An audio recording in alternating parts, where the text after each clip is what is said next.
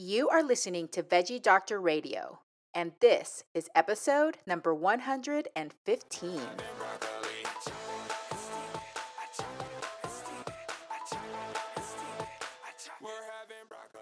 Hey, I'm your host, Dr. Yami.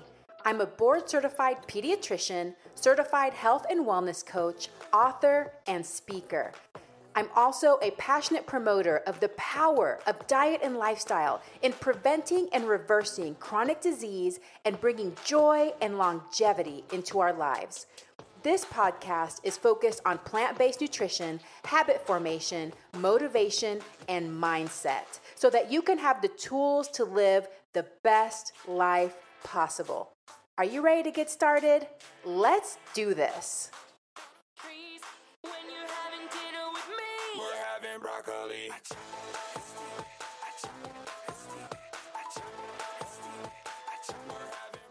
I remember speaking with some of my family members and they were like, oh yeah, that's okay. I take all that medicine and more. And I was like, no, that will not be my life. I remember just having a very convicting moment of feeling that will not be my life and really determined to make a change. Welcome back, veggie lovers. I hope that you are having a plantastic Sunday. I am so pleased to bring you yet another episode in the Pediatric series. Today, it is with James and Dahlia Marin, who are married registered dietitians, plant-based, of course. And this episode is really, really interesting. We're going to talk about some stuff that I've never talked about on the show before, such as environmental nutrition, the exposome, exposures that we have to environmental toxins, and how that might affect your children and your family. So please stay tuned. But before I tell you more about James and Dahlia, I want to ask you to consider supporting the show, Veggie Doctor Radio, as well as supporting my YouTube channel. If you have not already checked it out, Veggie Doctor TV.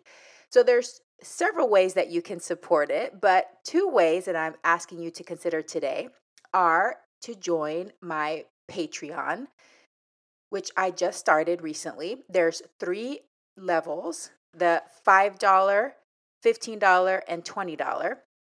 And with the $15 and $20 a month contribution, you're going to get access to exclusive content, monthly Q&As, and fun stuff like that. And then through the end of August, for those that join the $20 level, you are going to get an autographed copy of my book, A Parent's Guide to Intuitive Eating, How to Raise Kids Who Love to Eat Healthy. And I think it's just going to be tons of fun to be able to create special content for you, but also this support and this funding helps make the podcast even better, helps me create even better content, more creative content, and it just gives us more versatility. Also, my podcast editor and right-hand woman, Alejandra, who makes everything beautiful. Just so you guys know, if you follow me on social media and you see all the beautiful images and all of that stuff, it's created by Alejandra because she's really the woman behind all of the beautiful images. I just put all my words on there, but she makes the images pretty. She edits the podcast. She really helps me with design and making everything sound great. I want to support her too, which means that I give her back value in the form of money so that I can pay her more. She deserves it. She works super hard. So all of that helps to make the podcast better, helps to create more value for you and for me and for Alejandra, for everybody. So it's a win-win-win. So you can find that in the show notes, or you go to Patreon, patreon.com/the Dr. Yami. Another way that you can support the show is by shopping at my affiliate store. That is at dryami.com, doctoryami.com/shop. So most of the items there, I do have an affiliate relationship with those companies and products. So if you buy it, which is something that you get for yourself and maybe something you were already going to buy anyway, I get a small percentage of that, which helps support the show and the podcast and all the other things I'm doing. However, if right now financially you don't you're not able to contribute, or if you're just like, I don't want to do that, that's fine. Your prerogative, your business. But you would love some free downloads to support you on your plant-based and healthy lifestyle journey. Go to dryami.com/free, FREE, so that you can check out all the great resources like how to replace meat in your diet, how to replace dairy, eating out, plant-based shopping list, all kinds of goodies. Download one, download all if you'd like. So those are the offers that I have for you. I want to give a big thank you to Chris, who left a 5-star review of my book on Amazon.com. It is titled Super Helpful Insights for My Toddler and Myself. Chris says, loved this book, well researched and still approachable. I felt encouraged to do a little bit at a time to enhance the health of my kids and myself through healthy eating habits and healthy eating. I appreciate Dr. Yami's warm and encouraging writing style, like you are having a visit with her in her clinic. She tells you what the goals are and reassures you that you don't have to do everything perfectly or 100%, but her tips are so helpful for steps you can take to improve. It definitely helps to reduce the stress around meal times in our home with 2 toddlers. I love this approach to food. I am a convert to intuitive eating. I am so excited to recommend this book to my family, friends, and pediatric patients. I already bought a copy for my sister. Thank you for this book, Dr. Yami. And thank you, Chris, for that amazing review. I appreciate you so much, and I'm so glad that it's helped bring joy into your life and reduce stress. Remember that the information on this podcast is for informational and educational purposes only. It is not meant to replace careful evaluation and treatment by a healthcare professional. So if you have concerns about your own or your child's eating, nutrition, or growth, please consult a healthcare professional. All right, let me tell you about James and Dahlia. What a delightful couple. They are so smart. They are so passionate, have a beautiful family, and they're part of something really amazing that is happening in California. So James Marin is a registered dietitian and environmental nutritionist who specializes in using whole plant foods as a form of medical nutrition therapy. He has used his knowledge of food and the environment to help hundreds of patients of all ages prevent and reverse diseases like type 2 diabetes, heart disease, and a variety of gastrointestinal issues. His approach takes into account family, stress, nutrition habits, environment, and work life to come up with a tailored approach for each of his patients. Dahlia Marin is a certified registered dietitian nutritionist. She uses her own health story and clinical experience in medical nutrition therapy, working with clients of a multitude of ages, backgrounds, and health conditions to get to the root of what ails them, helping them find optimal health and well-being. She specializes in gut health and microbiome optimization for adults and children. Dahlia is passionate about helping patients and clients use whole plant foods as medicine and work with their care team to identify the root cause of their gut issues to resolve issues once and for all. She has personally used food as medicine on a whole food plant-based diet for over 8 years to overcome prediabetes, PCOS, GI issues, hyperlipidemia, obesity, and uncontrolled Hashimoto's hypothyroidism, and have a healthy plant-based pregnancy.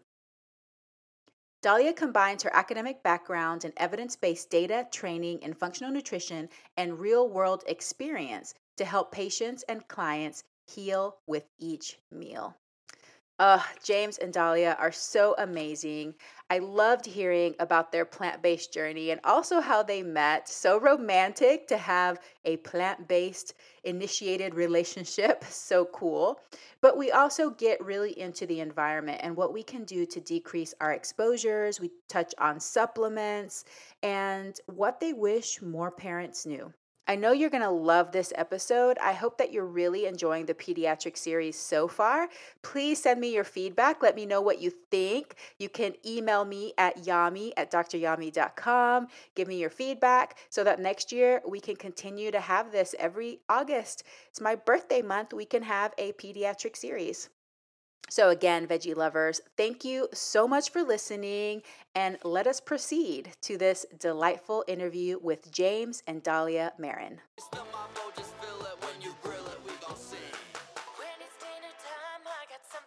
Dahlia and James, welcome to Veggie Doctor Radio. Thank you. Thank you for having us. Yeah. So exciting to have this extended format because we did something similar on Instagram Live, but now we have time to relax and really get into the nitty-gritty of the questions. But before I start asking you some more specific questions about nutrition, I'd love to know about each of your journeys into plant-based nutrition, because we actually didn't get into that on IG Live. So tell me, how did each of you discover plant-based nutrition and how has it guided your careers? I love it. Love that question. And so, personally, with my story, I always tell people I was my very own patient, and I was kind of my own health story was what brought me into being a plant-based practitioner, adopting a plant-based diet for myself, as well as implementing it for my family. And so, growing up, I was a first generation American. My parents immigrated here from Egypt, and I was a latchkey kid growing up. So, I would come home from school and eat a whole box of cereal and watch TV all afternoon. And, as a young adolescent, a teenager, I went to the doctor. I was having just some issues with my ear. So I went to see an ENT and he quickly pointed out I had a large goiter on my thyroid. So my thyroid was enlarged. He referred me to an endocrinologist and I was 17 years old at the time. Simultaneously, in one day, upon having my lab work done, was diagnosed with Hashimoto's thyroiditis, an autoimmune thyroid condition, polycystic ovarian syndrome, prediabetes, hyperlipidemia, so I had high cholesterol, and I was obese. And the doctor was wonderful. I was so grateful that he was that investigative and was able to really lay it out clearly for me, because up until that point, I was just told, you're lazy, you need to lose weight, you need to change your habits. And it didn't click for me. I just thought, no, I'm young, I'll deal with that later. There was no real motivation that I had. And so that was a wake-up call. I was provided 3 prescriptions and was told, all right, we'll see you back in 3 months. I went home. I was a great patient. I took my medication for the first month or so, and I somehow felt worse. I didn't start off feeling great with all those diagnoses that I was given, but I somehow felt worse. And I thought there has to be a better way. For myself personally, I just started researching more about nutrition. I had just started my undergrad at that time. And so I was a psychology major and just changing my own habits and lifestyle. A couple of years into college, people were asking me more questions about my own health. And I started looking up more and more nutrition, more so than psychology. And I realized that I think is my calling. So I took a nutrition class and it just became evident. And then from there, I became a dietetics major, transferred schools. On my first day of school, I had this quirky guy in 3 of my classes. And so that's when I met James, and we really made that transition together over the years. She summarizes that so well. It's like at the end of the story. And then I met this quirky guy. And then James came in and we became plant-based together through all of our research. I'll finish that. Okay, go ahead. Oh, yeah, well, I just was curious about, so you felt worse after you took the medications, but did you just keep taking them, or what did you do at that point? Did you question any of it? I had questions. I spoke with my provider and I let him know I'm feeling worse. I'm starting now to have all these, I was starting to get UTIs more frequently taking this medication. I was starting to feel even more lethargic. And, he was telling me, oh yeah, those can be normal side effects, but you'll have to take all this. And then if you ever want to get pregnant because you have PCOS, you'll probably need more medication. And I was like, uh-oh, I don't want that. So then, I told him I want to start changing my lifestyle, and we were in agreement with that. And he said, well, if the numbers on your labs and your symptoms improve, then we can talk about getting you off of that. So I did my work. I showed him and got off of the medication. Was the doctor able to direct you at all, or was he kind of like, oh, like you're on your own, figure out what you need to do with your lifestyle and I'm fine with you doing it? Or was he like, okay, this is how you can do it? He said do the carnivore diet. No, I'm just kidding. I remember he did tell me. No, he did have, I think, a dietitian in his office at that time. I never ended up meeting with her, but he did suggest it. He said, I have a dietitian if you want her guidance. And I said, well, I think I'm going to have a go at it and kind of see what headway I can make. But he personally wasn't really able to guide me and direct me. But he said, you definitely need to make some changes. And I remember I was devastated. I don't come from a family of those who are extremely healthy. And so I remember speaking with some of my family members and they were like, oh yeah, that's okay. I take all that medicine and more. And I was like, no, that will not be my life. I remember just having a very convicting moment of feeling that will not be my life and really determined to make a change. Yeah, they're like, welcome to the family. We all have this, right? We'll share and that's meds. Probably what they believed. Yeah, like this is just part of our genes, girl. This is just got to deal with it. And so then how long was it after your diagnosis? Your metabolism was in trouble. It was a lot of stuff. So many things at once. And so then how long after that initial diagnosis did you meet James and then you guys started going down the path? Yeah. So it was about 3 years after that I met James, 2.5 years or so. And then in that time, I just started cleaning up what I was doing. And then we had both kind of questions at the same time about what we were learning in school as an undergrad of getting a degree in dietetics, and just kind of had more questions. And I think what started it, I took a food ethics class and we were asked to choose a novel to read. And that was our project for the entire quarter. And I read Michael Pollan's The Omnivore's Dilemma.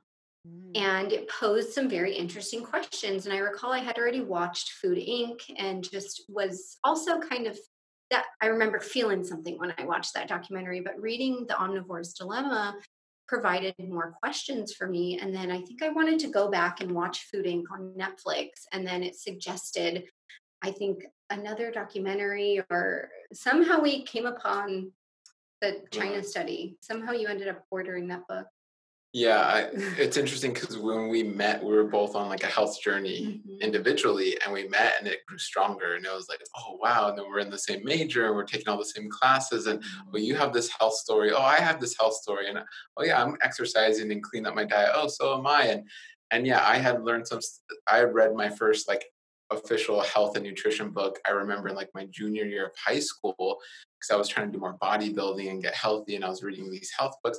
And of course they weren't that great, but they were stimulating my mind to think of like, wow, there's more than what we're being told. There's power in food. There's power in the chemicals you put in and on your body. And so, yeah, when I went Dahlia, it was just strengthened. And it's fuzzy on like how we actually got into plant-based, but I remember us going. You read the China study. That was the catalyst. Yeah, I read the China study, and I was like, oh wow, the China study is amazing. And then it was funny because like Michael Pollan at the time was really on that wavelength as well, and just kind of saying, look at what's really going on with your food. Look at the industrial food system and how crazy it is. And it's like, whoa, and it makes sense.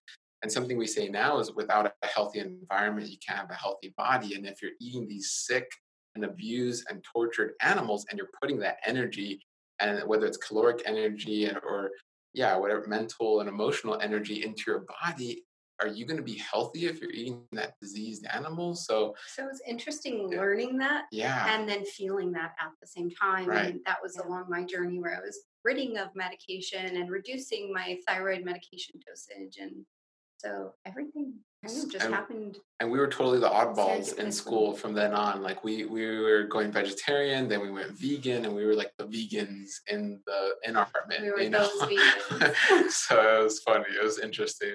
Yeah, vegans, right? Because there was just vegans. two. There was two. Well, oddly, there was two of the students, and then one of the professors was a vegan as well. So it was like us three in the whole department. That's so cute. Yeah. So, James, then catch us up. What happened to you before you met Dahlia? You said that you were also on a health journey. So what experiences did you have once? I think I was more of, luckily I didn't have all the diagnoses, right? Like I was probably on my way there. Maybe it would have taken me another decade or two, but I was definitely on my way there. But I was more of the emotional eating, hedonic eating, morbidly obese child. And I realize now, traumas I experienced in my childhood and things like that, I would use food as like a comfort. I was use food when I'm sad, use food when I'm happy. And in third grade, I was like 120 pounds in like third grade. I remember feeling, and just even when I look back at pictures, it's like, wow, how does a child get that big? It's crazy. But I was, totally eating whole boxes of cereal and chocolate milk and ice cream and, whatever I could eat. And growing up in a Hispanic household, I even questioned my parents, like, how did you let this happen? But it's it's good to eat. Like eating more and Food being is love. bigger is good. And yeah, Mhm. food is love. So we're just going to give you tons of love, mijo, and eat, eat, eat, eat. And so I started getting little things, asthma and joint pain, again, morbidly obese. And there was a time where I was just like, no, like I gotta exercise. And I started exercising, and then I started losing weight. And I think at the time I grew, go through puberty and you grow, and it's like, okay, I lost weight and it feels good to exercise. I'm going to keep doing that. And it wasn't until towards the end of high school and going out of high school, I started really eating healthier. I would still eat fast food and junk and protein was that kind of guy mentality. But I was still getting sick a lot. I would get every cold, every flu, every whatever allergy, really, really bad. It wasn't until I really went vegan that I was like, wow, my allergies aren't there as much, and I don't get sick as often, and I feel a lot better, and I'm still able to build muscle, and it felt amazing. And that's where kind of Dahlia and I connected, and we continued to build on that. Now I never have allergies, or like very, very little, rarely get sick. It feels really, really good. Yeah. Wow. And then Dahlia, are you still taking any medications, or were you able to get off your meds, and how's your health doing? So I do. I still do take a very low dose of thyroid medication because I have an autoimmune condition. When I was first diagnosed, my antibodies were so high, they were off the charts. And so it was not even measurable. And that is an anti, as you know, is basically your own immune system attacking a specific part of your body. And so I went through very much an internal struggle with taking my thyroid medication, and this was maybe 5 or 6 years ago. Even as an educated RD, I really was feeling I'm healthy. I should be able to get off of this medication. And with my provider's blessing, we tried to get me off of it, and I was taking all the right thyroid supplements, and I felt awful. And I had a come to Jesus moment one day, and I just realized, it's an autoimmune condition. A type 1 diabetic wouldn't try to get themselves off of insulin. Once that damage is done, it's done. And so I've made my peace. I take a much, much, much lower dose. I take about 10% of the amount that I took previously when I was first diagnosed, but I will likely necessitate thyroid medication for the rest of my life just because my thyroid was destroyed by my antibodies. But all the other medications I'm off of. No longer take anything for my blood sugar, nor did I during my pregnancy. I did not have gestational diabetes, which they were very concerned with since I had previously been pre-diabetic. I no longer necessitate any other medications to regulate hormones or anything else. Yeah, wow, that's amazing. And no, I mean, I definitely want to point out for the listeners, whenever I would say the majority of people that develop hypothyroidism will likely have to be on thyroid replacement the rest of their lives. But there are some cases you hear about here and there, people that are able to get off of them. But it's not a shameful thing if you have to take it. And I think that in the plant-based community too, we should be more open and normalize the fact that yes, some of us still have to take meds, and it's okay to take supplements for things that we don't want to get deficient on. It doesn't mean that we're weak or that there's something wrong with us. So no, I was just curious. But one thing I'm curious about, because both of you guys stated that as children you were larger bodied, and I was raising my hand when Dahlia was talking about being a latchkey kid, because I was a latchkey kid. I'd go home, I'd do my homework right away. And then I had the whole afternoon, like bored, MTV. It was like cereal. Like cereal was like the number one, right? It was so good. And cinnamon toast crunch with whole milk, or frozen burritos. We're all like reminiscing here. Childhood food.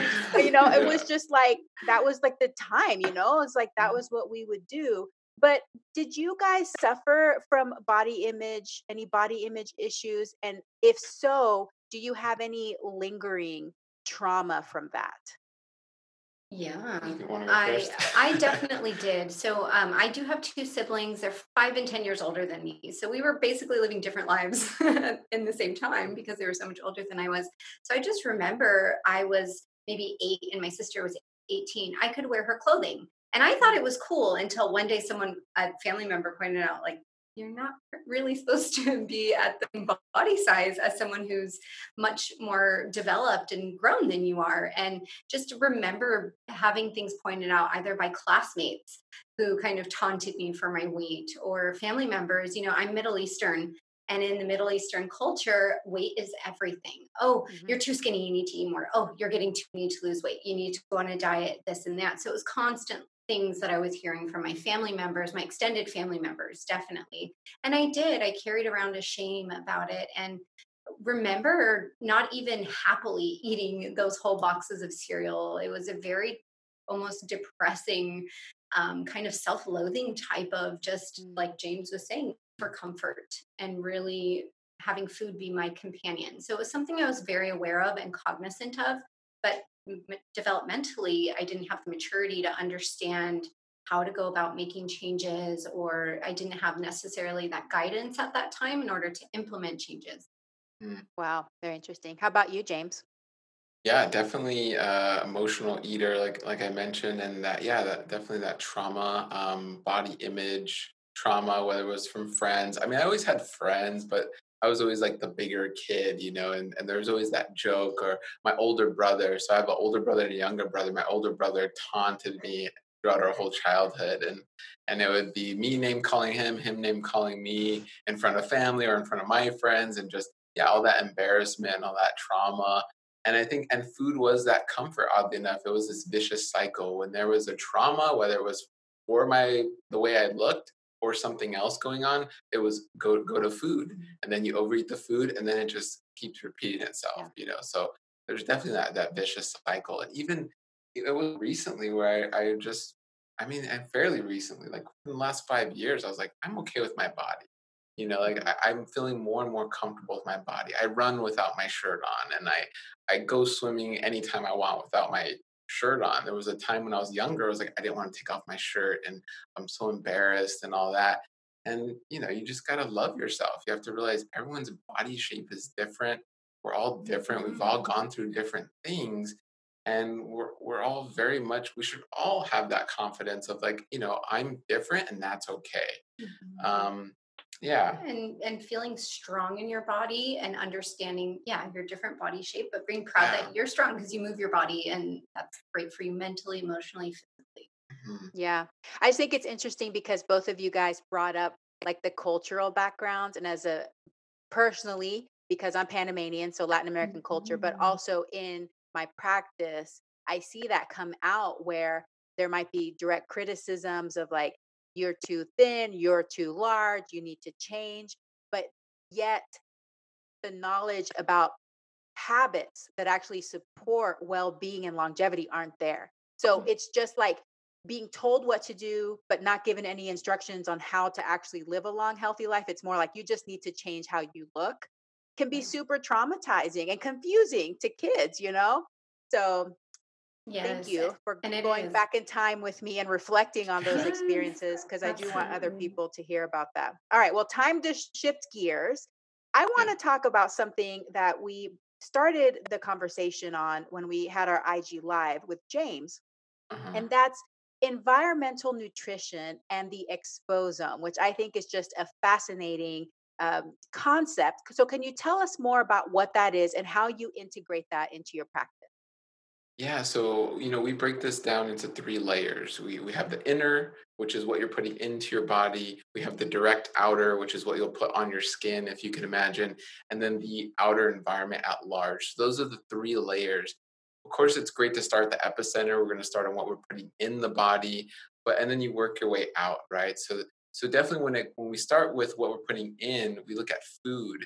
And so we're thinking of environmental toxins in our food and in our drink and what we're putting in the body. So it's great, to educate on macros and fiber and, micronutrients like vitamins and minerals and phytonutrients. But it's also important to think of, wow, there's environmental toxins that can live in my food and then go into me. So we bring that awareness to our patients.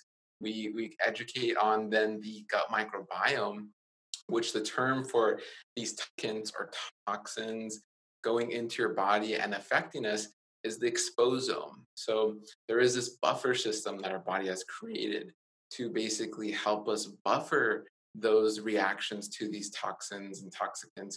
And that's with our gut microbiome. Our microbes are hard at work to create this kind of force field and protect us and degrade these chemicals and try and get them out and bind them to fiber and get them out so we can poo them out and we don't have to deal with them. But with all that we're exposed to, and I would say even females and specifically female children are at the highest risk because of, and this goes back to society and the pressures we put on kids and females in general, where your chapstick and your lipstick and the bubblegum whatever spray or the conditioner and the shampoo and the hair straightener and my gosh, there's so many products geared toward women. And it's like, what are in these products? What are all these artificial colors going to do? What are all these, solvents and yeah, I mean, there's just so many different chemicals. So yeah, that we like to educate on that. We like to bring awareness on that, and then bring it back to the gut microbiome because it's the gut microbiome that's going to help protect you. So that's what that is in a nutshell. And it's really interesting because we're just seeing more and more chemical exposure, and it creates such a monkey wrench in the system of like, why am I feeling this way? What's going on? And even in those who come to us saying, I don't understand why I'm not feeling well, I eat healthy. And maybe they're eating whole foods. However, sometimes once we dive deep, that additional layer of environmental nutrition and those environmental toxicants, we sometimes unearth the fact that, okay, maybe you're reacting to some of the herbicides and pesticides and other additional things that can be on in around your food as well. So sometimes just jumping in a little bit deeper and diving in a little bit deeper can help transform someone's health and bring it a little bit further. And just right on I guess straight off the bat, even more plant-based diet where 95% of dioxin exposure is coming from animal products. So UC Davis did a great study on milk, and there's going to be more studies done on dairy where they're seeing PCBs in milk, right? And so when you think of just in and of itself, it's breast milk from another mammal. Breast milk is a medium to transfer. And yes, our mom transfers, through her breast milk, all these wonderful things. But if a cow, which is our mom, and who knows what that cow's eating, where that cow is drinking, what that cow is exposed to, these chemicals, a lot of them love fat. And the cow milk is very fatty. And it's going to live in that fat. It's going to get transferred through that milk to us. We drink it, it goes into our body.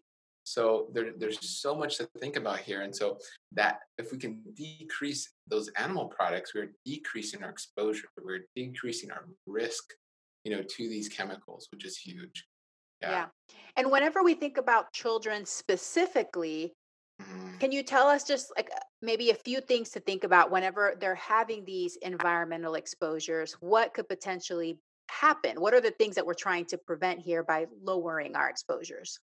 Yeah, so I mean, it can go back to when you're even thinking of conceiving, right? Or so for males, your sperm count, it goes to fertility. It goes to many of these chemicals, atrazine and glyphosate, and a lot of these herbicides and pesticides have been shown in the animal studies across the board. And you're talking all different kinds of animals, from amphibians to mammals, that it basically destroys their fertility. And so we're seeing, I think some of the latest statistics was 1 out of every 8 married couples are experiencing fertility problems. And so it's hard. It is a needle in the haystack. There's so many different of these chemical exposures. It's hard to pinpoint this one chemical exposed over this many times will do this. It's like, it's so hard. And we were just talking about this with one of our colleagues. It was like, how much money would a study take to look at all the chemical exposures over the course of someone's life? Like, who would design and pay for that $100 million study? Like, it's very hard to do that. And what's kind of cynical is these chemical companies, they use a vacuum, they pinpoint one chemical, they set the parameters and go, you know what, it's safe in this unrealistic, never going to happen scenario. And then we release that chemical into the real world. It gets mingled with all the other synthetic chemicals and who knows what exposures over what time frame, and we have no clue, right? So it's really interesting. But going back to that, fertility, the teratogenic effects, which are basically mutations that can happen to the fetus even before we're even birthed into this world. There's also been studies on 240 plus synthetic chemicals in umbilical cord blood of the mother, and the amniotic fluid of the mother, and the breast milk of the mother, and we don't really know what these chemicals are doing. So, or their long-term effects, or because they're long-term effects. relatively newer, a lot of them, to our food system and to our environment as a whole. So, we're not even sure long-term of the effects that it could have on growth. It can cause growth stunting, or even on weight. What we know, like James was saying, a lot of these chemicals love fat, they're lipophilic, and so when that's the case, it can also the signals that your fat sends to your brain, and that also affect your endocrine system. So it can dysregulate the ghrelin and the leptin that a child is producing. Ghrelin is your hunger hormone, leptin is your satiety hormone. So what we've seen is sometimes with increased amounts of body fat, you might be overproducing a little bit of that leptin, or it can disrupt that balance between your leptin and your ghrelin. You might overproduce ghrelin sometimes when you have increased body fat. So we're starting to see that all of these avenues can be, and that goes back to where a large number of these chemicals are classified as EDCs, right? Endocrine disrupting chemicals. And endocrine is this beautiful communication network, right? Your endocrine system is your hormone communication network. And what happens when we're mimicking these hormones, like BPA does, and there's many different forms of BPA that we're not aware of. It's like, yay, we banned BPA, and BPA free everything. Oh, did you know that there's like 10 to 50 different other bisphenol chemicals that they can now use? And it's like, oh, wow, we just haven't studied what the heck those do either. So it's so crazy. It can, and not to be a total downer here, it goes back to, you have the power. It goes back to minimizing risk. We were made fun of a lot early on, of like, oh, we're not doing plastic anymore, we're going more plant-based, and like, you guys are hippies, you guys are crazy. Yeah, we still hear this the time from family. But we're just, us in our mind, it's like, let's just minimize risk. Like, I want to be healthy, we want our daughter to be healthy, and if we can minimize this risk, even if it's little by little, it's totally worth it. And I love that analogy. James is the king of analogies. If anyone knows James, he loves giving his analogies. And, he always, once he's talking to patients or talking to anyone about this, he says, learning this information is like eating food. You need it, but if you intake too much at once, you're going to feel sick and overwhelmed. And so little by little, I always tell my patients, do what you can, start in one little area, whether that's, okay, let's replace our water bottles with stainless steel or glass water bottles. Work there. Once you've gotten that down and you feel confident in that, then seek to move on to the next. If you try to go to the buffet and eat the whole entire table, you're going to feel sick, right? So if you're trying to overhaul your whole house and everything your kids are doing, it's overwhelming. But little by little, start assessing which areas in your lives are most impactful and where you can start. Yeah. And that was my next question is, where should people start? And I'm imagining, because we've already brought this up, is first to try to reduce the animal products, because that's something that you're directly ingesting and putting into that inner layer. So talk a little bit about that. If there was an order of priority for you of what they would remove first, if someone's listening and they're more on the omnivorous side, how should they approach that? Yeah, so it starts with animal, especially fattier animal products. So, before, and even myself, I'd go, ooh, a nice marbled cut steak, right? You want that marbling, which is that fat, right? Which is the lard. And so you're thinking, ooh, and then you add some butter to that. It's so crazy. You cook steak, lardy steak in butter, and that's like fine dining, right? So it's kind of doing away with that. It's flipping that on its head and going, wow, the more animal fat you're intaking, the more risk you are, right? You're more exposed to dioxins, you're more exposed to PCBs, you're more exposed to these lipophilic chemicals. And so that's where you start, those fatty cuts of animal product. Not to mention, there's little things the industry doesn't tell you.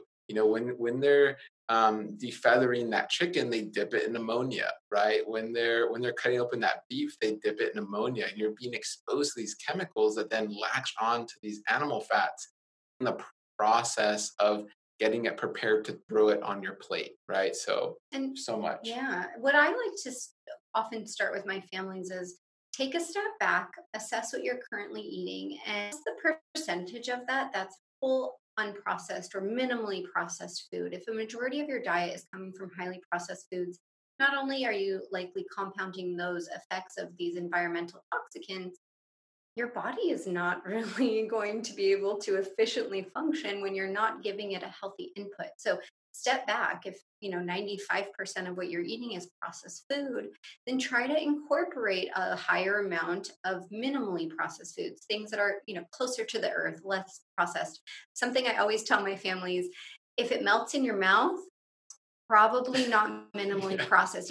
Goldfish melt in your mouth or chips melt in your mouth. Cereal, if you suck on it long enough, it's just going to melt in your mouth.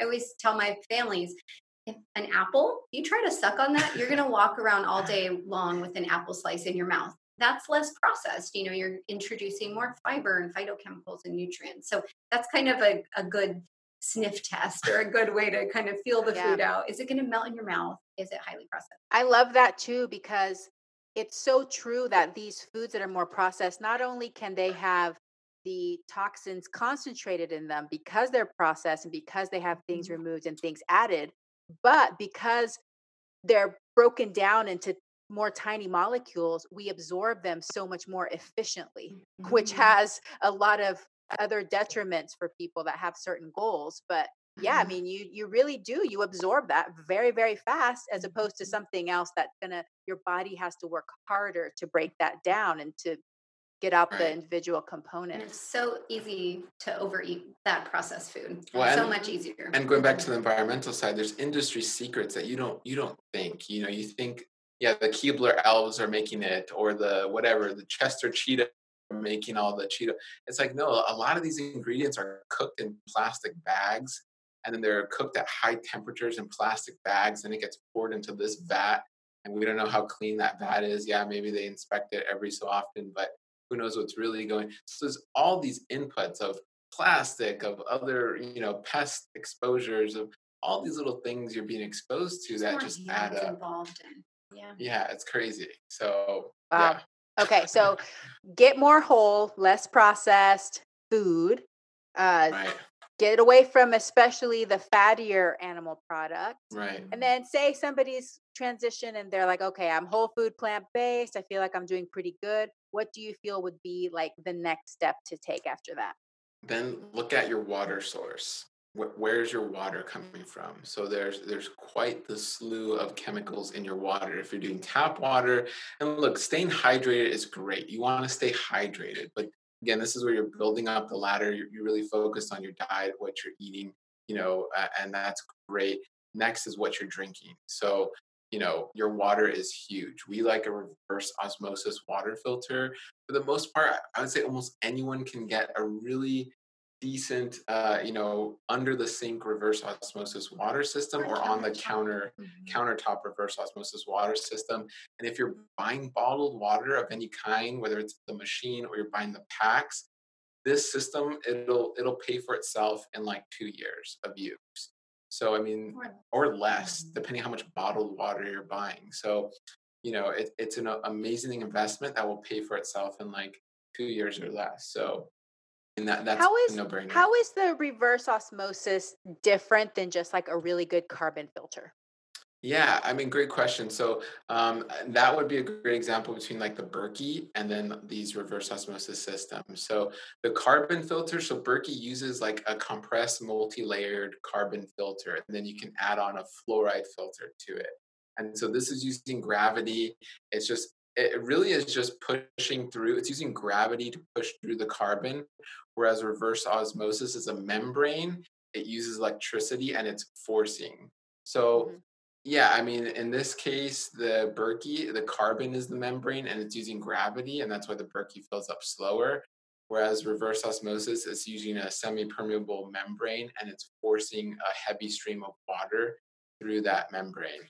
And So, I yeah, will tell someone, if they don't have quite a varied diet and quite a variety in their diet, with right. reverse osmosis, because it's so efficient in filtering, you want to possibly add back in some trace minerals maybe by utilizing a trace mineral drop or, adding in some Himalayan salt or, getting back in some of those trace minerals because it's just so good at filtering, unless you have a really great, robust variety in your diet and you're confident that you're getting it there. So yeah, it just takes everything out. Well, I'm a Berkey lover. That's why I'm asking. And Yeah. I love it.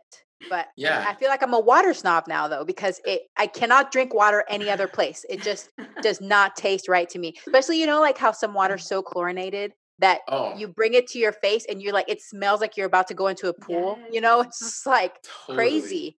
But it sounds what you're saying is they work differently, and maybe the reverse osmosis pretty much takes almost everything out. But if you have the budget for a good carbon filter, then that's a good step, is what I'm hearing. Yeah, and the Berkey is totally up there. Like, Berkey is one we recommend, especially for like campers or people that are on the go a lot and they just want to take it with them. Or if you're renting and you don't want to install something. We have an Aqua True, which we really like, and that's been one that we enjoy. I'm really sensitive to the taste of water, and that really minerally taste, I'm not the biggest fan of. We got a Berkey, and then I was like, I want it to taste. She liked the Aqua True better than the Berkey, but both were good. I would drink water from both for sure. That's funny. I didn't think I could meet a water snob that's more snobby than me, but now I've met one. You're like, I don't even like Berkey water. And we got the big one. I set it up, all the water. I added all the filters. She's like, I don't really like it. I'm like, and now just drink the water. The same. We go to sometimes at restaurants or Oh, that's so funny. Like, this water doesn't taste like home. Yeah. Like, oh my gosh, that's so funny. Or when we travel and we get home, she's like, I'm so glad to be home and drinking our water. It's so good. I'm like, oh my gosh, tastes like home. Yeah.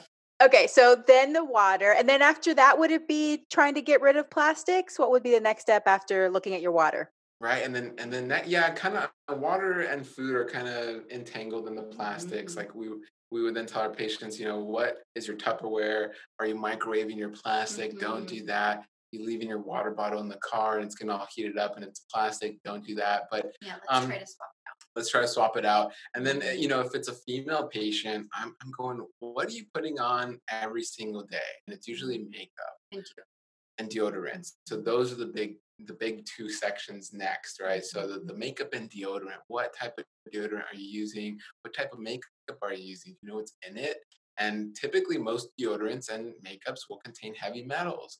And so it's at tiny trace amounts. Don't get me wrong, it's not like huge amounts, but when you're putting it on every day, chances are you're also eating it. Think of when you kiss your mom or your grandmother, or you kiss your kids and you have lipstick on, or they kiss you in the cheek and then they eat something, and you're even eating this stuff on a daily or weekly basis, multiplied by years and years and years.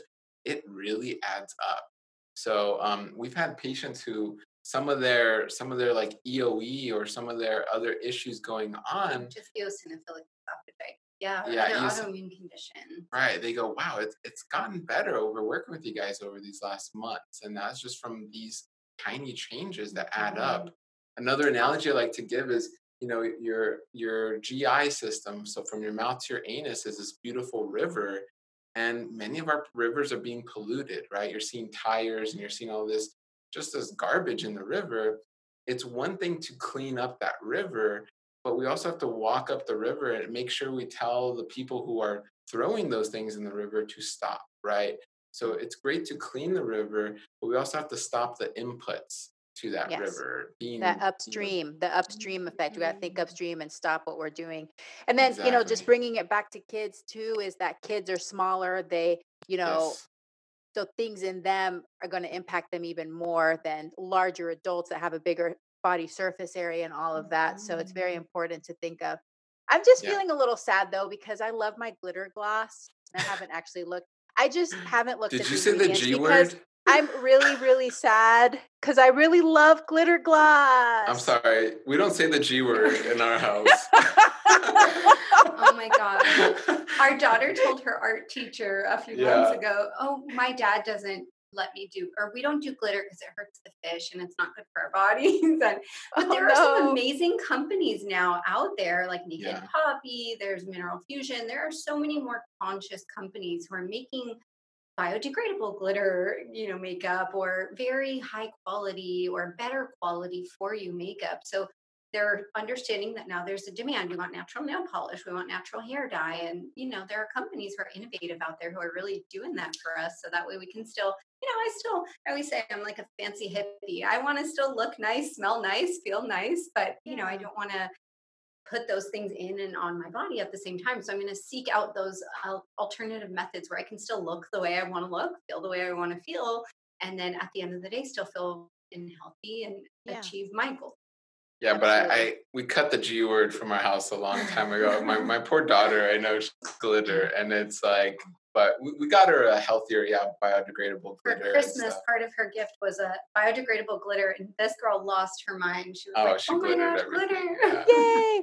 Do you guys have any apps or any websites you recommend for people that are starting? Especially, I feel like the personal care products for me, like I've slowly started changing a few of my things. That is a big area, especially for people that have high maintenance hair. Not gonna name any names, but me. Yeah. Where do you start looking so that you can find some safer products?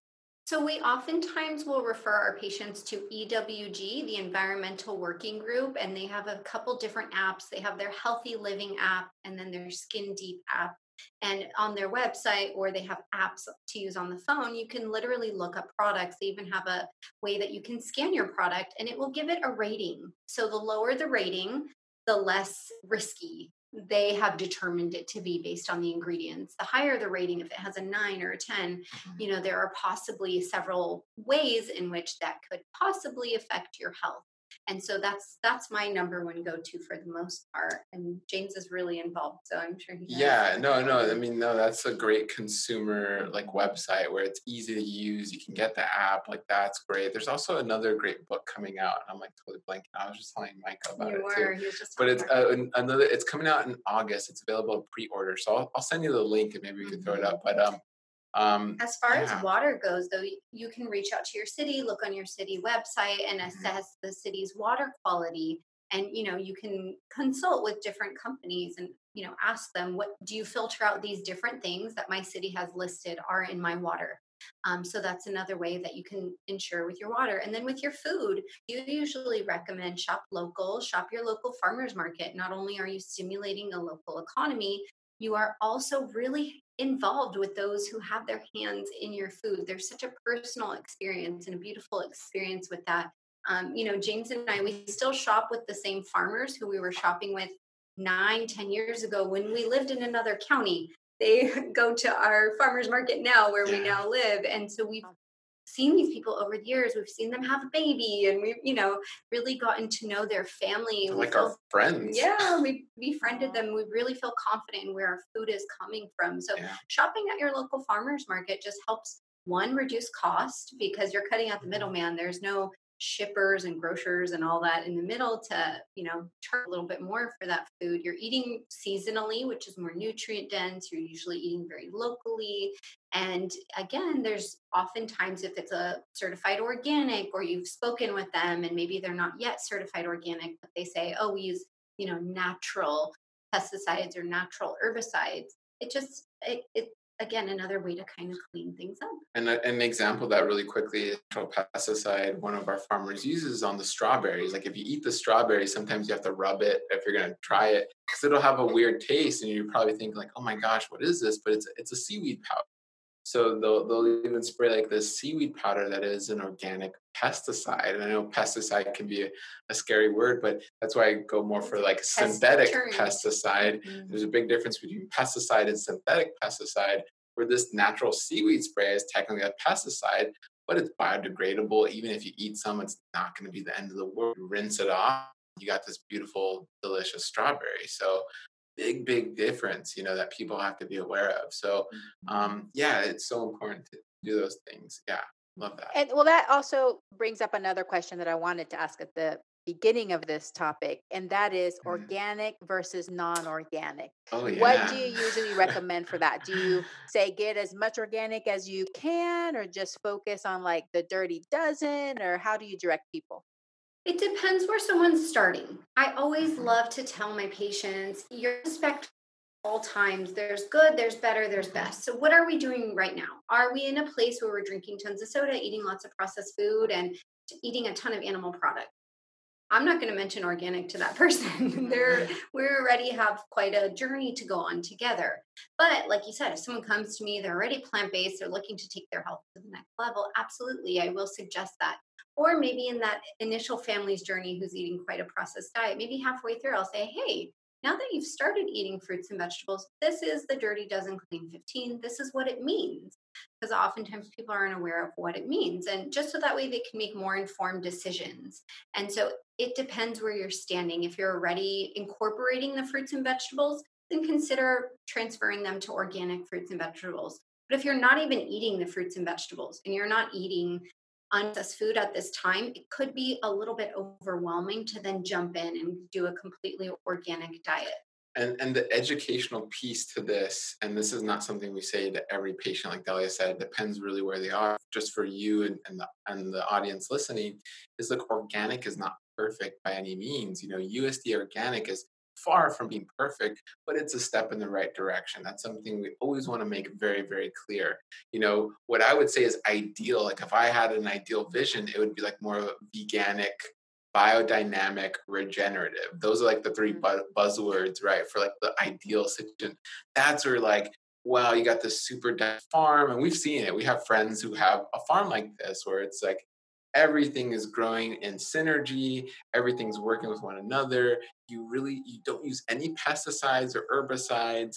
I mean, synthetic, I would say, synthetic fertilizers. You're just mulching and you're healing the soil. You're bringing diversity back to the soil and you're bringing that diversity to that farm. That is an ideal situation. That can even segue nicely into supplements, but because that's the true multivitamin is you putting compost, you putting all this variety of food waste back into your soil. What you're doing is putting a multitude of vitamins and minerals and phytonutrients back into the soil that then goes back into your food.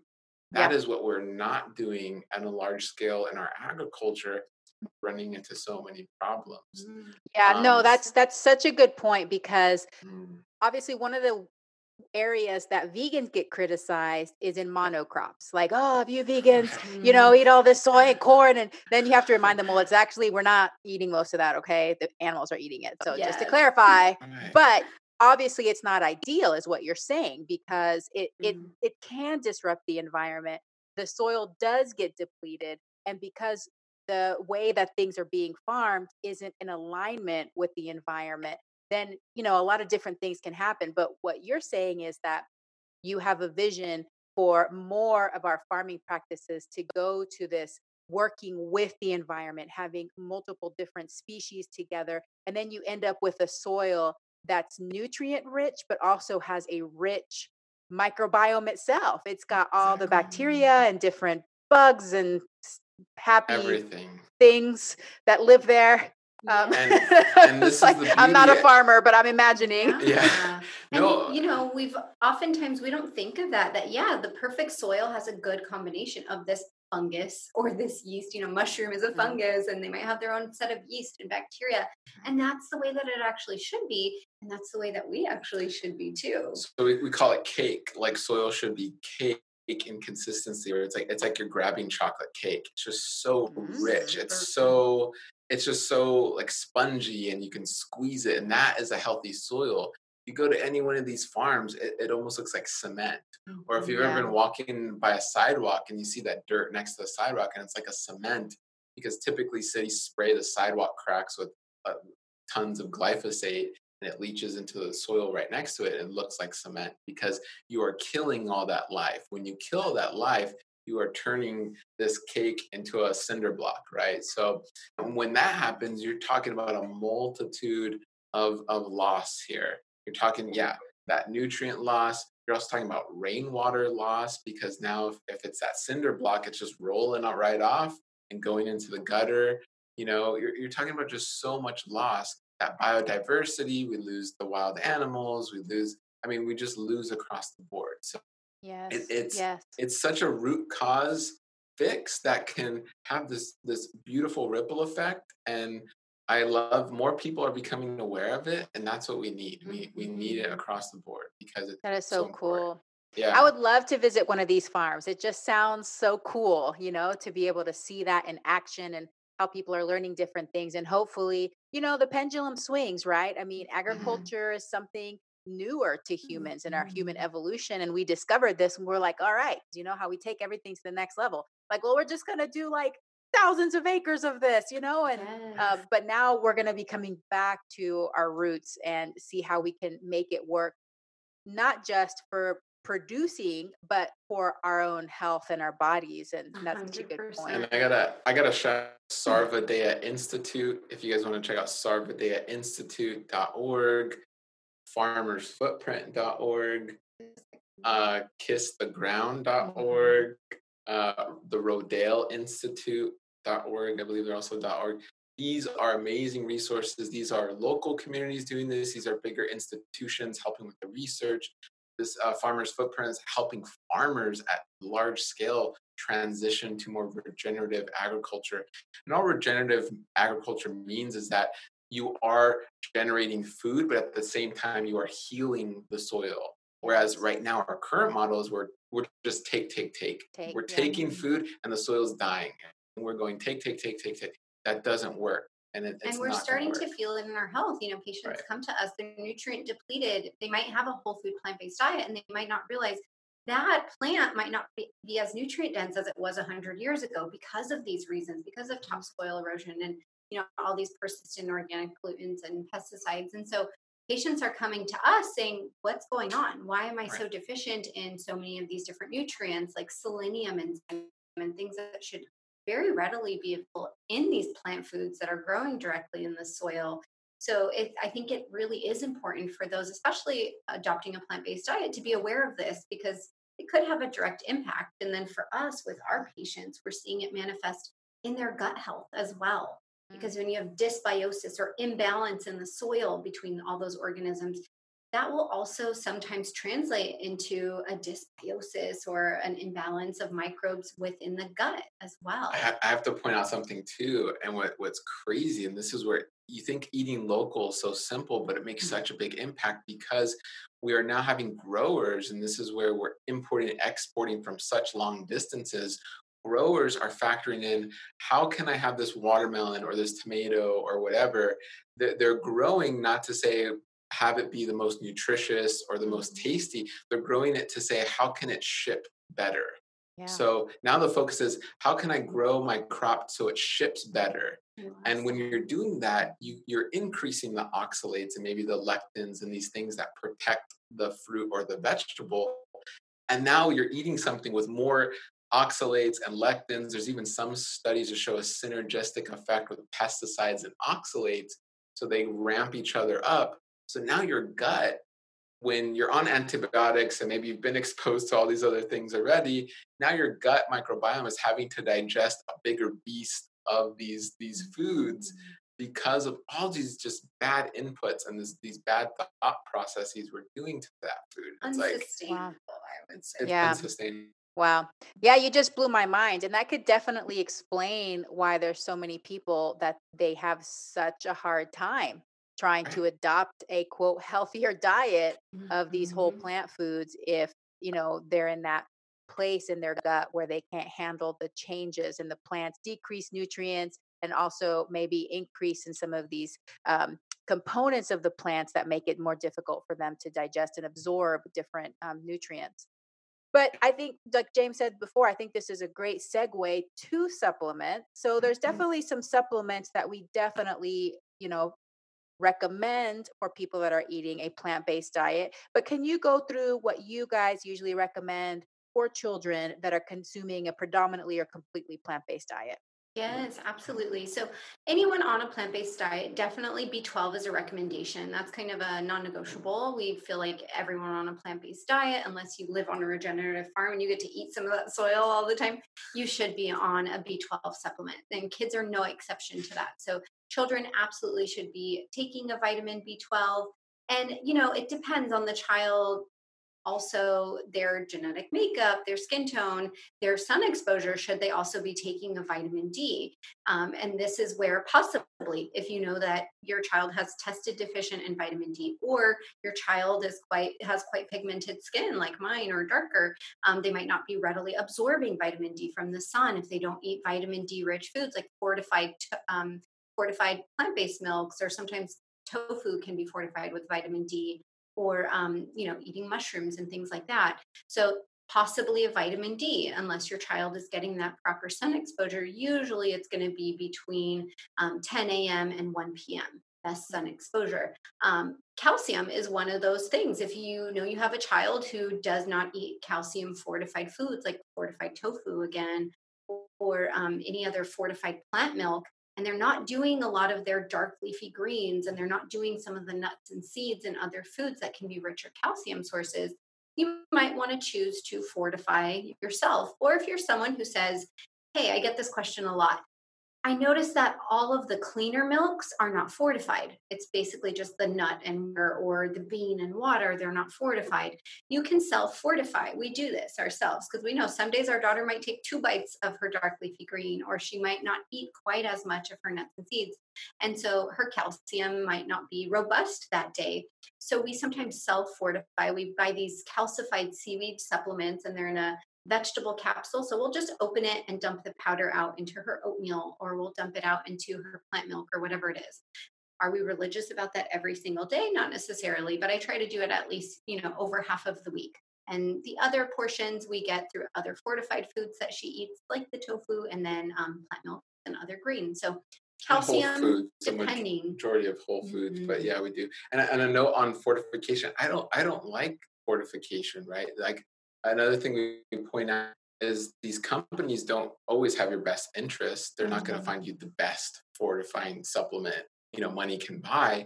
They're not going to. A lot of these, and especially if you're doing more conventional products, a lot of these vitamins and minerals are genetically modified. They're genetically modified bacteria that produce these vitamins and minerals. So it's, I would say buy your own. If you're there in your journey, yeah. Absolutely. And you're ready to take that step to ensure that you're self-fortifying. But if you're not, it might be in your best interest, depending on where you and your family are starting from. But if you're down the rabbit hole and you're in it and you're looking for those cleaner products, then you could self-fortify as well. Omega-3 is another one, depending on the child's diet. Again, if your kid is an omega-3 lover, they eat walnuts every day. They're really good about their flax seeds, chia seeds, hemp seeds. They eat tons of seaweed. They might not be deficient in omega-3s. They might be doing great. Even some plant milks now and other foods are fortified with omega-3. If not, you might want to consider maybe doing some omega-3 drops. Our daughter eats omega-3 capsules. They come in like a vegan chewy capsule. They're not chewable. You're just supposed to swallow them, but she likes the way they taste. She eats them. Interesting. So, yeah. And she does eat actually quite a bit of nuts and seeds and things like that every single day. So we'll give her that maybe once a week or so. But it depends on your child. If you recognize that might be an area where they're not as robust in their diet, that could be an area you consider fortifying. And then the last one I would say is iodine.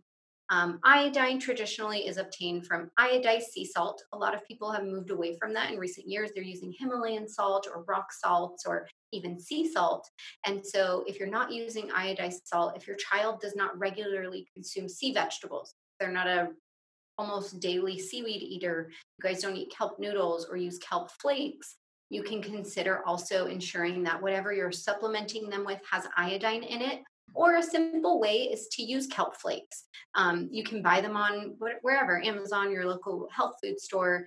There's a brand called, I think, Maine Coast. And you could give your child about 1/4 of a teaspoon a day of kelp flakes. And that's pretty much a pinch. We just put it on our daughter's food. So, if we served her a bean and rice and veggie bowl, we'll do a little sprinkle, or she likes it on her avocado toast in the morning. She'll sprinkle a little bit on herself. So, it depends on where your child is. But I would say those tend to be the top one.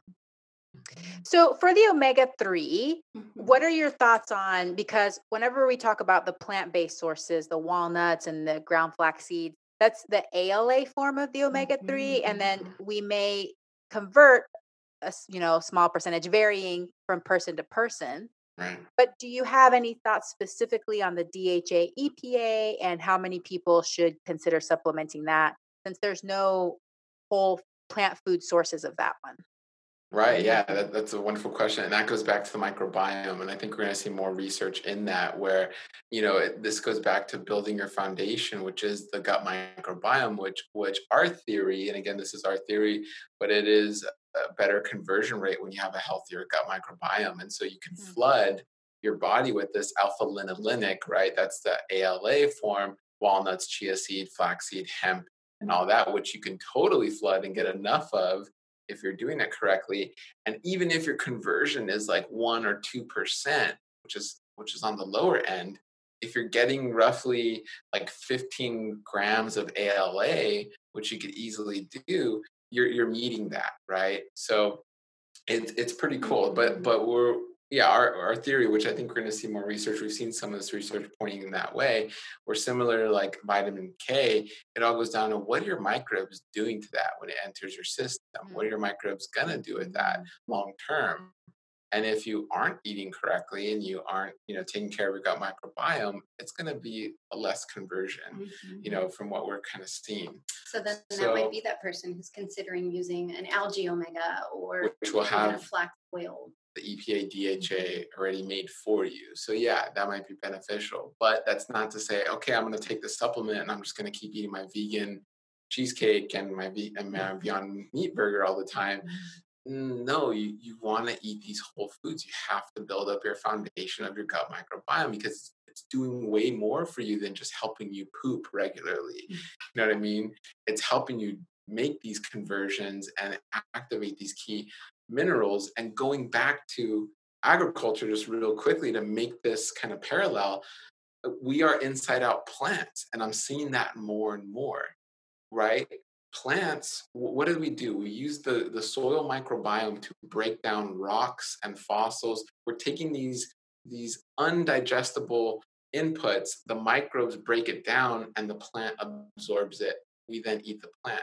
We are the opposite. We're actually putting these objects in our body, the microbes break it down and then sends it outward. So we're the reverse, but we're essentially doing the same thing, using the same thing, which are microbes. So it all goes back to microbes. And a recent study showed that our gut microbiome is about it's a 1 to 10 ratio of diversity from the soil. So the soil is way more diverse than our gut microbiome, but we are getting our diversity from the soil, essentially. Wow. Those same species are within us. And they're doing the same thing. That's where we always take it back to whole foods, especially for parents and for families. We always reiterate that's why they're called supplements, not replacements. There's no supplement in this world that could ever take the place of whole foods, even the ones that claim that they're equivalent to eating 10 cups of broccoli or whatever it might be. You can never efficiently concentrate what a whole food can offer to you. So there's never going to be enough supplementation that's going to offer, the fiber, the phytonutrients, the micronutrients, the macronutrients. So we really want to deter parents from relying on supplements and resolving to have highly processed foods and food-like substances in their child's diet, and then say, oh, well, it's okay because they took their little gummy bear this morning, so they're okay. You always want to consider, how can I improve diet as a whole? That's the foundation. You don't want the foundation to lay on this little sugar supplement. And I remember doing a story on this. We were at our friend's farm, and we were there, and our daughter just runs around and eats everything. And I go, and her name Manju, and I go, Manju, Layla's just going to devour everything. She's like, oh yeah, go ahead.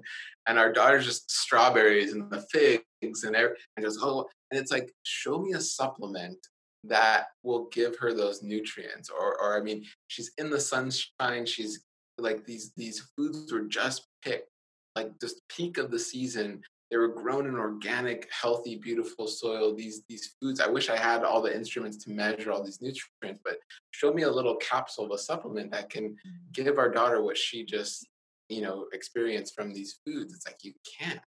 And it's the same with exercise. I've done a story on this with exercise. Like after I'm done exercising and I'm sweating and I'm in the sun and I'm breathing and I'm deep breathing and my sweat is, detoxing my body. Show me a pill that could do that. we're chasing these pills when it's like, you just got to put in the work. Yes. You got to try to go to those farms.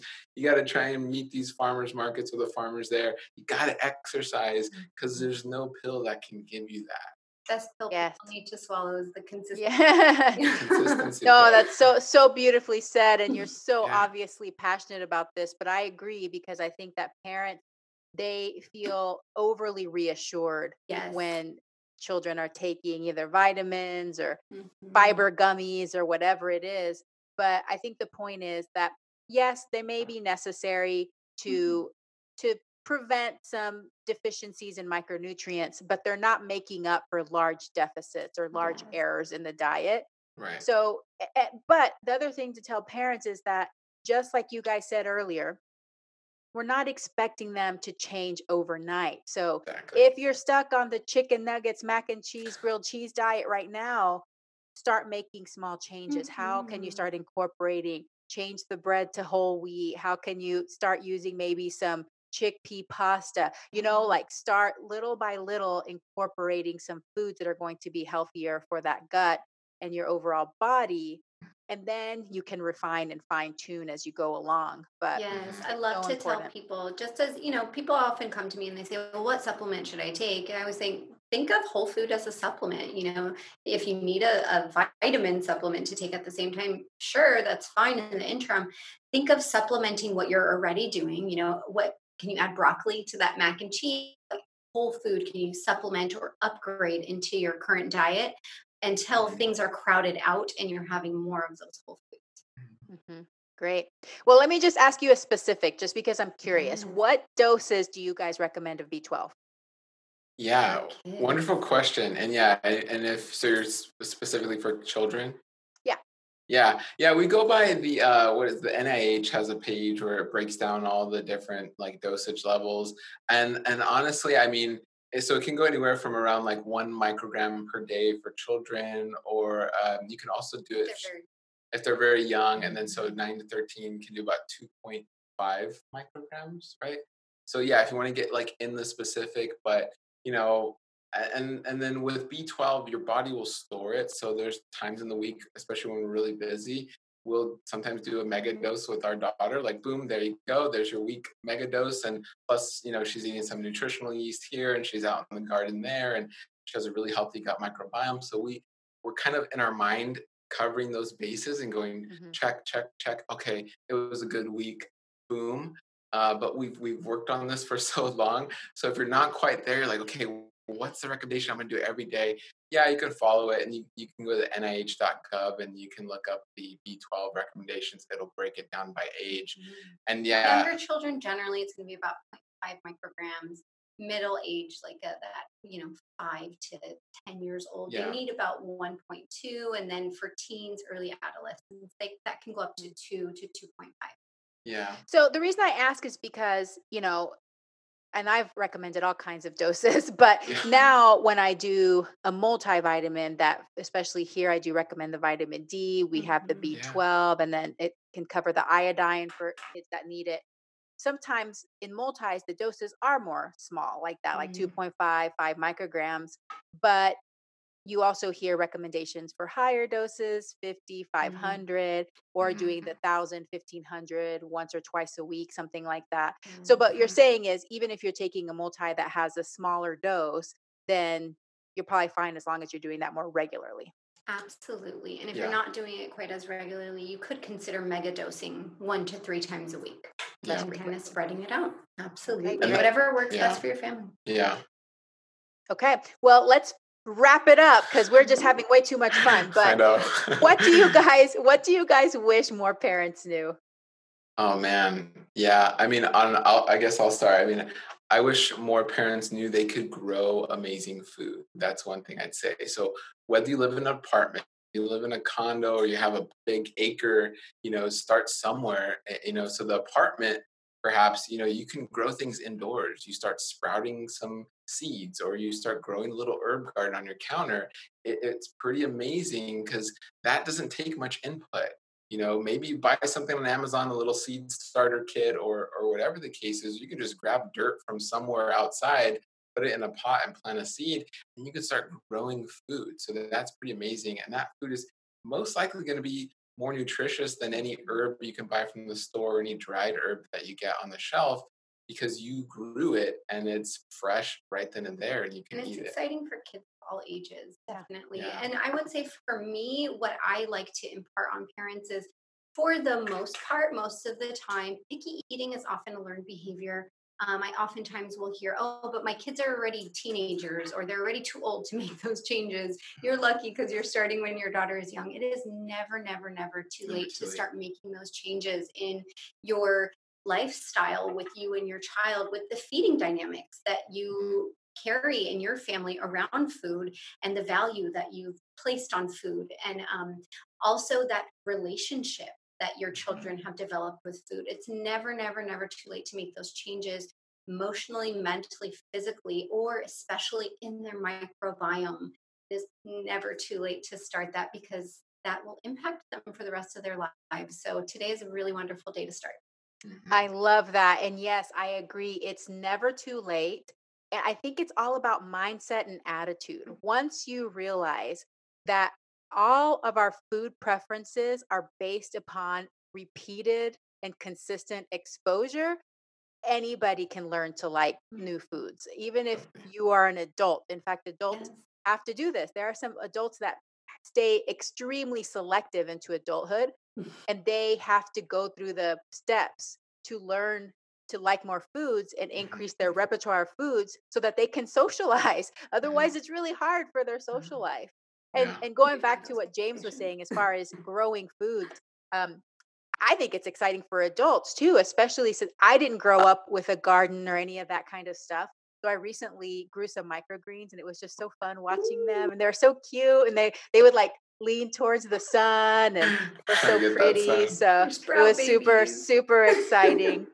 Okay, so what habit are each of you most proud of? How did you develop it, and how do you maintain it? Ooh, That's a great question. that's a wonderful question. I would say for me, something I'm most proud of is exercising daily. And I'm so proud of that because, as I had mentioned early on, I was very sedentary growing up, and exercise and physical activity were not a part of my life or something that I really enjoyed. I was always that kid who was trying to get a note to get out of PE and, do everything I could to evade running the mile. So for me, exercising daily is something I'm so, so proud of. And doing it in either with Layla, our 5-year-old, in front of her so she sees me, or letting her know that I'm doing it. When we were going to the gym before, I would never drop her off to the gym daycare and say, oh, I'll be right back, I'm just going to go do something. I would say, Mommy's going to exercise, because that helps my body get strong and it makes me a better mom for you. So for me, exercising every single day, that is something I'm so, so proud of. Even if I can only do it for like 10-15 minutes, I'm still going to do it, because it's a good placeholder, keeps my habit, and it shows her that consistency. Oh, yes, ma'am. Such a good example. But I want to emphasize the point. Even if you can only do it for a few minutes, this is also a mindset thing. Because when I was younger, I would say if I didn't have, like, I would actually, because I'm perfectionistic, type A, I'd be like, if I don't have 60 minutes, I'm not going to do it at all. But even if you get a 10-minute run or a 10-minute spin session or whatever, it just makes such a huge difference in how you feel. Like, it immediately changes the tone for the rest of your day. So all the listeners out there that used to be like me, that you think that if you don't have a full hour, you can't work out, just do what you can. I promise you won't regret it. So I love that. Thank you so much. What about you, James? What I like my habit, it's hard to pick, but I guess overall my brain is always everywhere. So I love when I learn something new every day. So I try and just learn something new every day, whether I'm on PubMed and I'm reading something, or it's a podcast or something. I'm kind of just reading, listening, watching, and I'm learning something. And I love that.